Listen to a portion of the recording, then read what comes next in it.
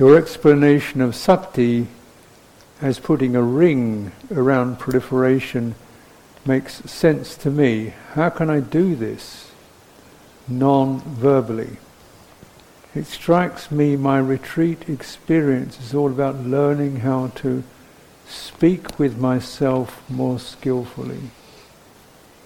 Do you have advice on how best to do the ring fencing?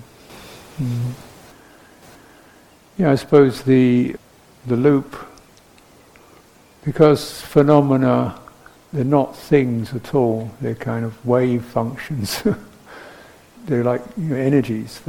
So you put a ring around it, in a way that stops it proliferating.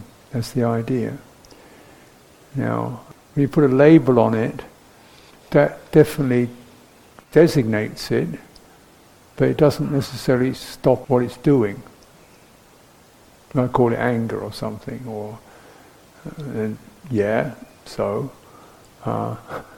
doesn't necessarily affect the behaviour. It gives you a sense of dispassion, perhaps. That's that, rather than she's wrong. This is anger. So it's useful to that extent. But then we say, well, actually, what does anger do? It sort of, it sort of moves, doesn't it? And it comes in waves, and it generally seeks new fuel, doesn't it? So get a bit steamed up and think, and then she said that, get a bit of heat out of that, and then they never did that, so you get more and more that heating up. So if you put the ring around it, still cuts off more fuel. You're saying, okay, let's hold this, handle it. Let's just hold it. See, so as you can see, the model I'm using is the hands, rather than the eye, rather than the visual organ. That's that, which has its values, but it's like it's a handling phenomenon. Like, then we get a sense of how is this best handled. So mindfulness, you're learning how to be mindful. You're learning sati, how to bear a hot potato in mind without burning. So there's a certain handling that is implicit in the loop metaphor. It's not a noose; it's a container. Now, see, if we actually begin to use the organ of awareness, use the metaphor of hands rather than eyes. So we often talk about witnessing the breath or watching this coming and going. This is just a metaphor. Nobody can witness a breath. You can't see it unless it's a frosty day. So it means you're attentive. But the watching, witnessing is just one metaphor to describe the function of bearing something in mind. And the problem with the visual and point metaphor is it's not very relational. You name it, but that's it. Because if you use the metaphor of the visual sense, what the visual organ always does is it creates distance, very sharp, accurate, but there's no implicit relationship. I can see it, it doesn't see me. Right?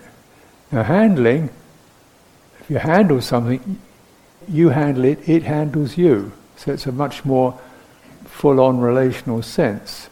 And you're experiencing both, the phenomena and what the phenomena is doing, and also how steady you are in handling that, and what sort of space is needed. Like some phenomena need quite a big space to be held in.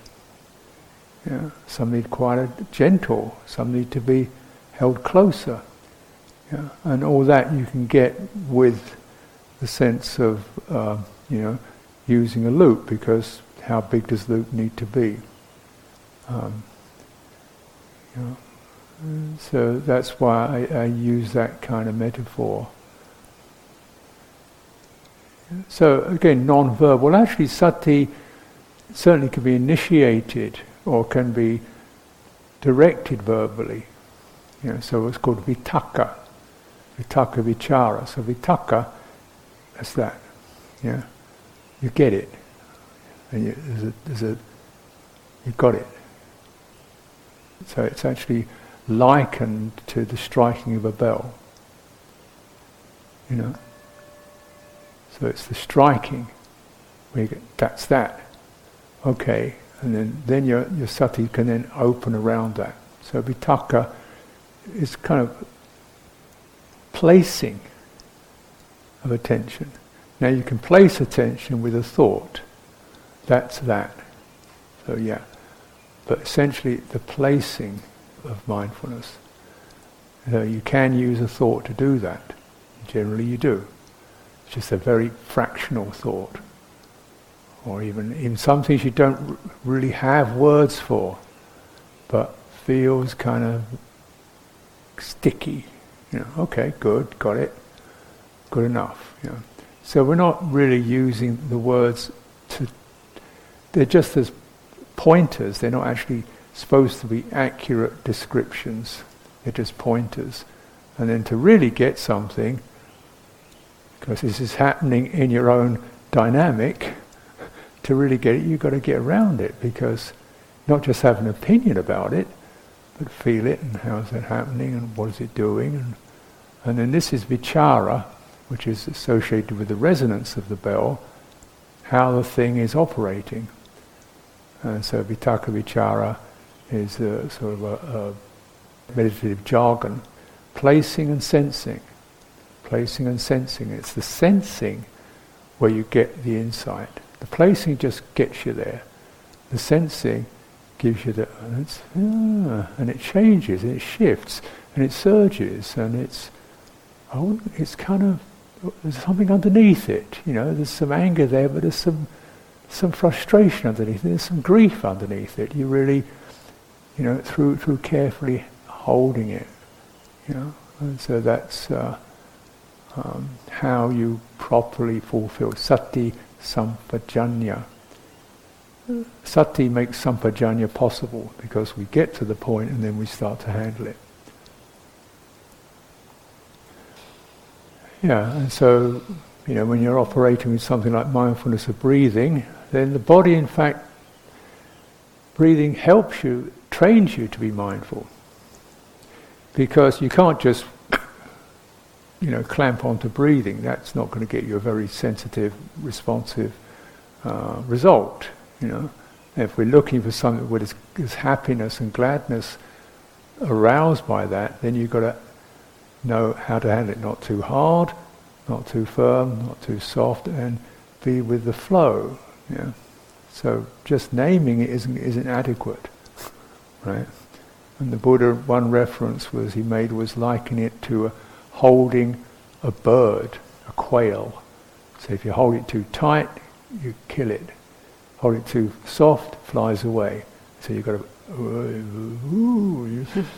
big quail, you know, little quail. So, you know, then you've got to keep that sense of relationship to what you're attending to, which is often shifting and changing, particularly in these subtle bodily processes, and also emotional processes, they're shifting and changing. If we just gather around it, listen up. How to speak with myself. Well, yeah.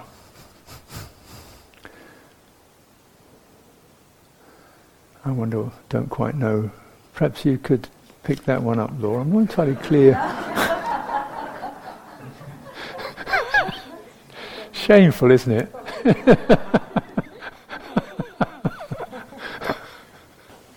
So what occurs to me right now is listening.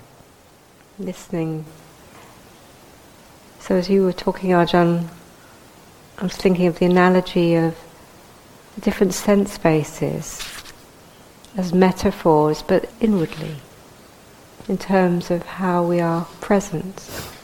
So like this inner sensing, or inner seeing, or touching. And so the inner listening.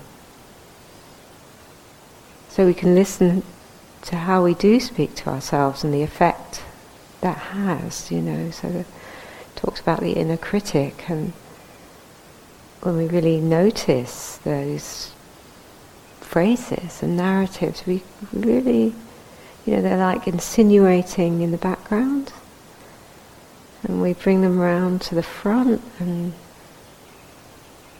hear what they're saying, and we sort of can do a reality check.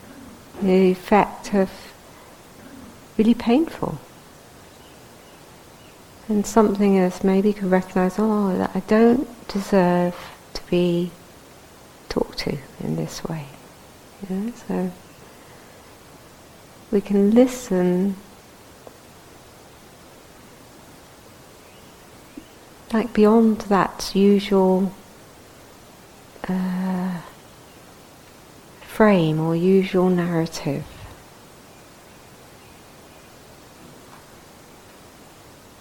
And you can even listen to the felt sense, listen to the feeling tone. So it's like basically this inner receptivity and sensitivity. It's like brings us into relationship, like Ajahn was describing. So it's almost like the qualities of the faculties come into relationship with the mind as it is, or their qualities, that they have their own natural effect on us.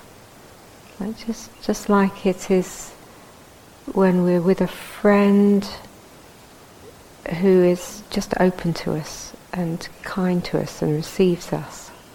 That's like sati, it's something in us just relaxes and feels met, and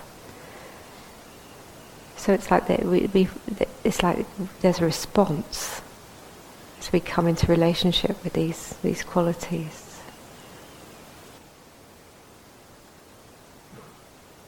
Yeah. So.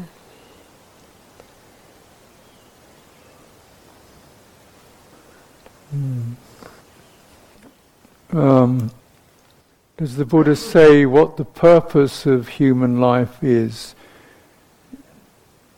Is it to be given a chance to attain Nibbana?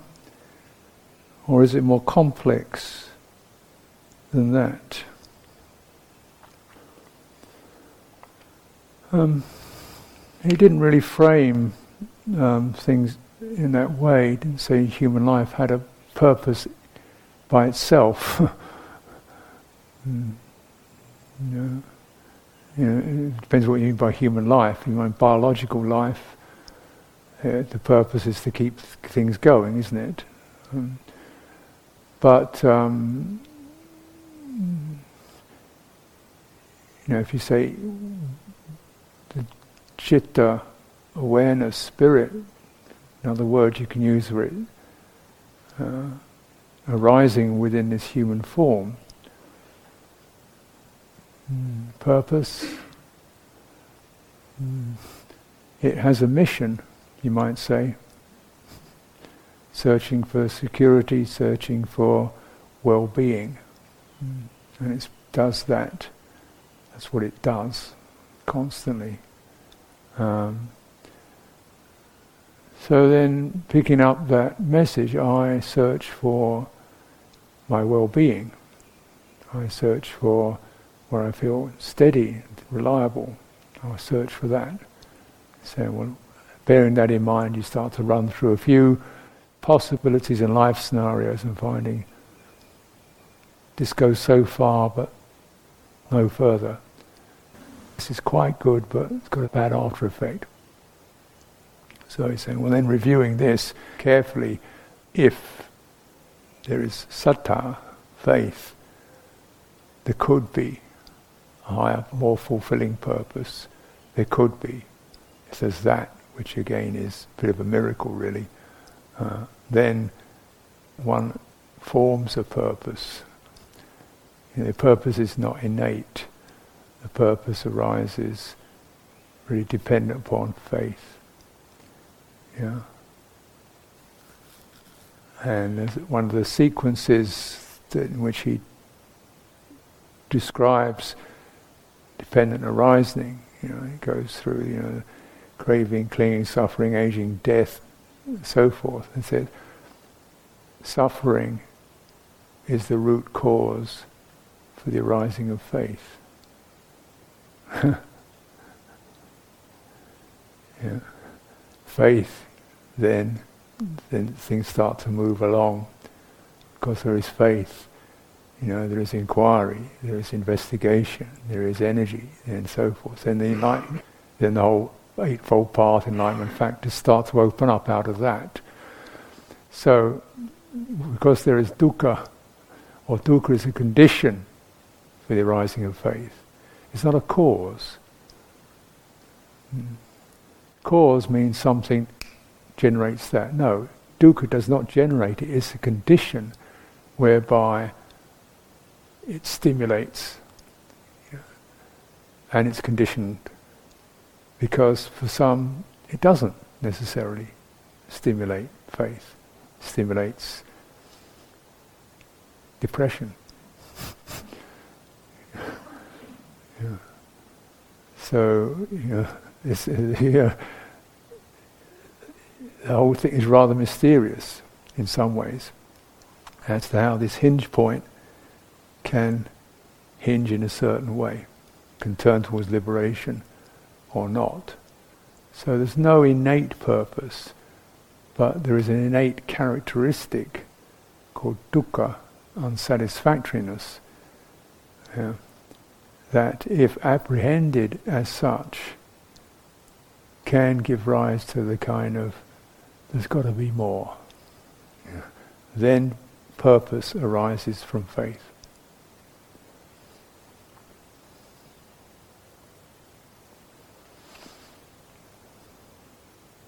No? Enough, huh? Okay, good. It's a gentleman over here. As you've had such a long day, I have an easy question, which is, what do you think happens when you die? I'm not sure that I'm going to die. I'll tell you when it happens. I'm pretty certain this body's going to go. I'm pretty certain this body's going to go. I can't prove it, but the evidence is all stacking up in that way. But so whether the heart dies, I'm not so sure. Whether awareness dies, whether the spirit dies, I'm not so sure. And if I was pushed to the point, I would say it doesn't. It goes through the gate of death. Certainly there's an experience of the breaking up. That my intuition, my sense is that's the end of this, but the spirit moves on, citta moves on, and that's my sense of it, and that's actually the way the Buddha described it too. For many a lifetime, this has been going on through birth after birth after birth. So what is it that goes on? Well, do some bit of field work. What is it that wakes up in the morning? What is it that goes through the various changes of emotion, disposition, thought, physicality, pain, pleasure? Is it me as a person? No. There's something behind that persists. And, again, just colloquially speaking, informally speaking, if I consider this, say, well, how old is it? In some ways, it's not old. It's no older than it was so many years ago. It's the same. The stuff around it changes, but the nature of knowing If it's anything, it's actually getting better, rather than the other way round. Which is great. Yeah, and so citta doesn't die; it goes through death. It's my sense of it.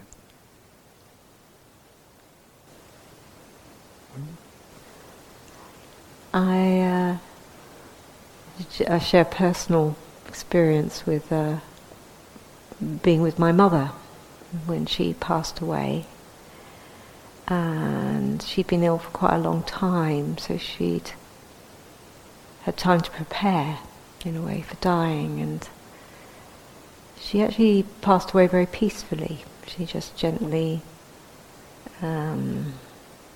breathing slowed down, and she just gently stopped breathing.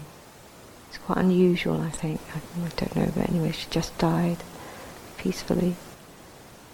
And the perception I had, the experience I had was that the quality of metta filled the room.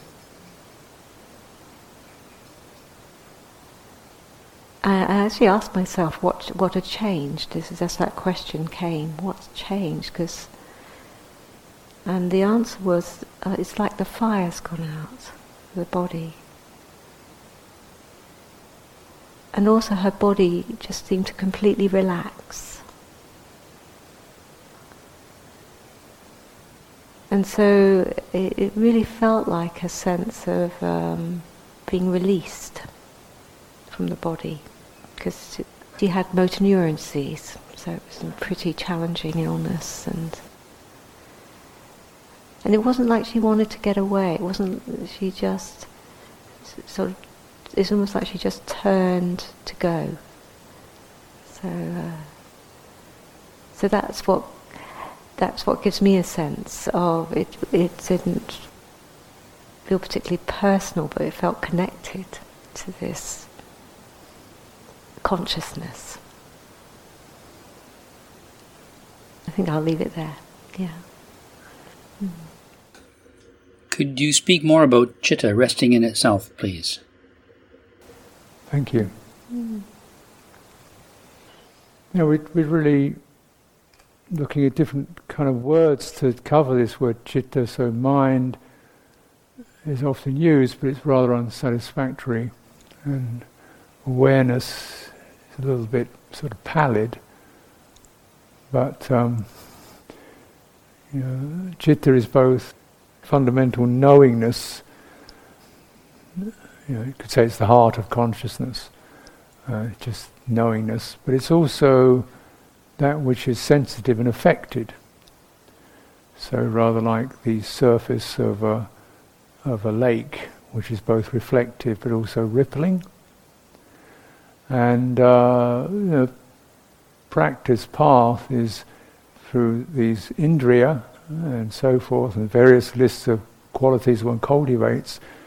It's first of all to still the shimmering and rippling enough to be able to not be mesmerized by all the ups and downs. So then you begin to see, even though it's choppy or there's colours moving through it, it's basically is reflective. This is just a metaphor which probably has its inadequacies.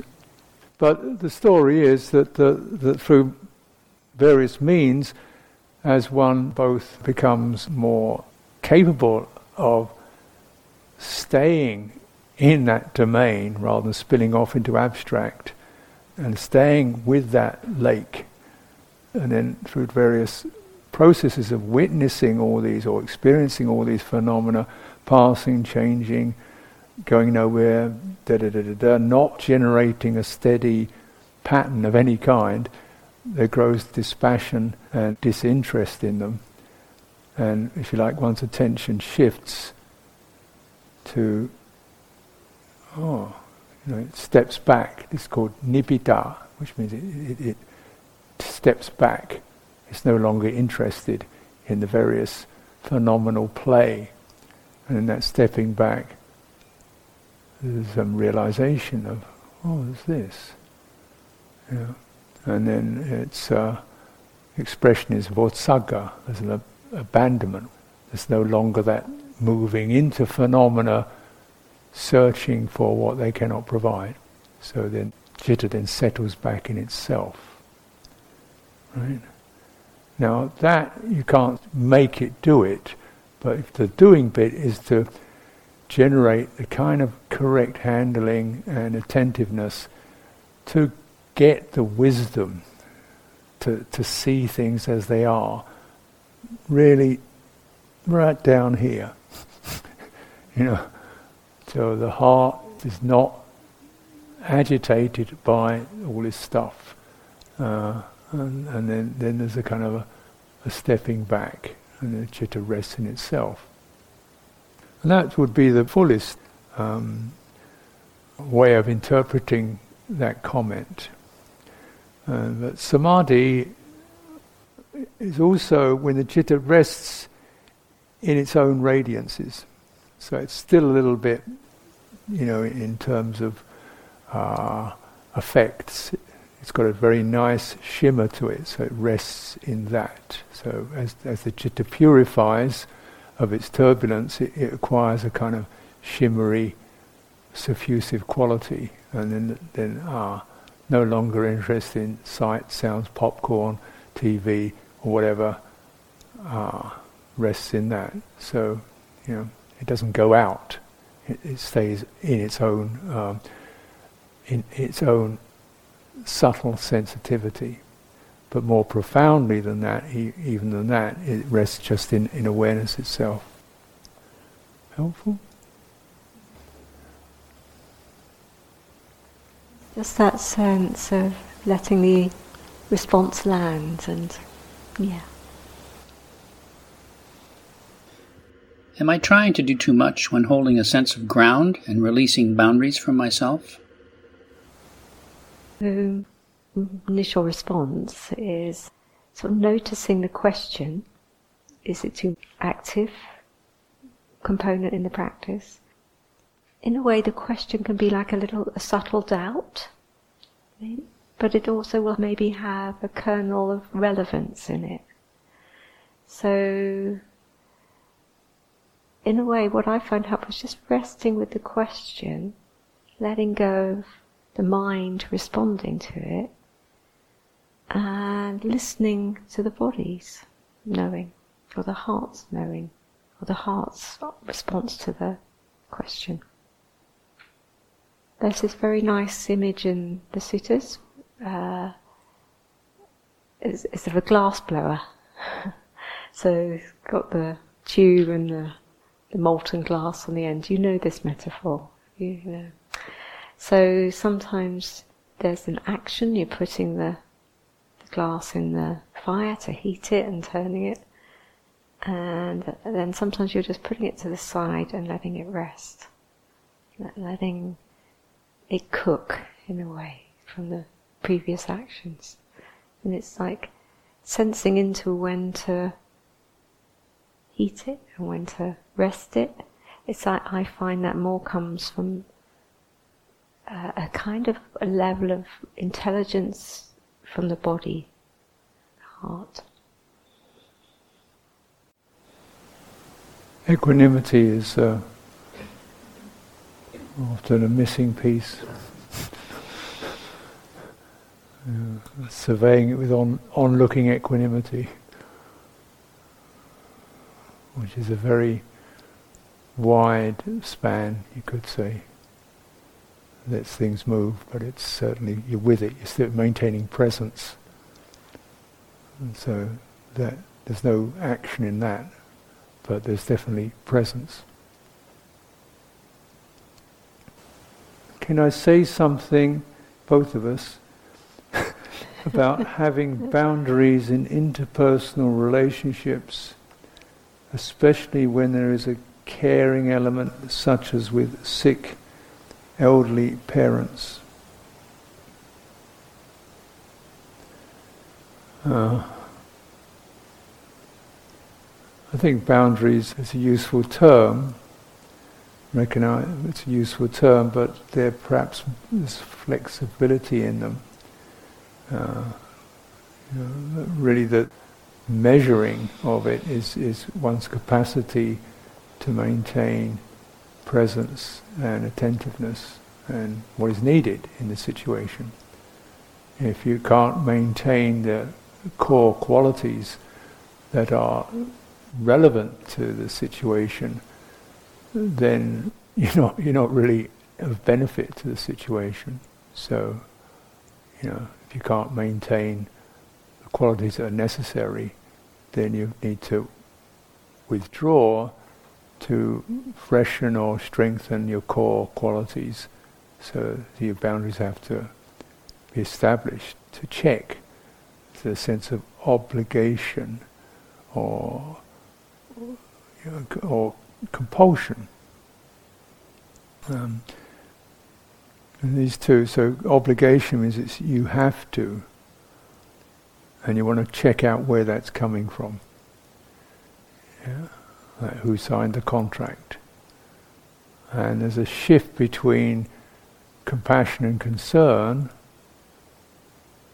which is actually moving this way, an obligation, which is sitting, moving on my back.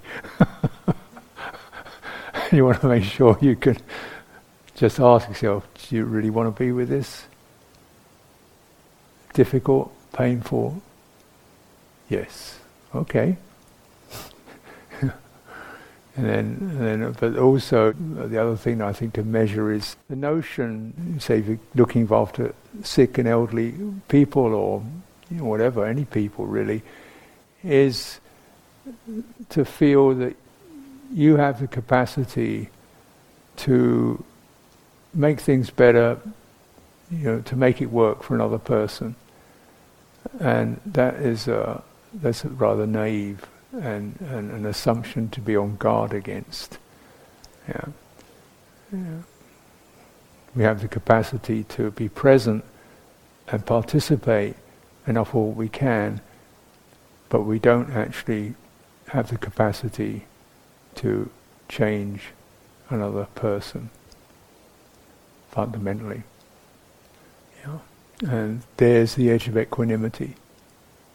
It's not that I don't care, but I realise only so far I can go.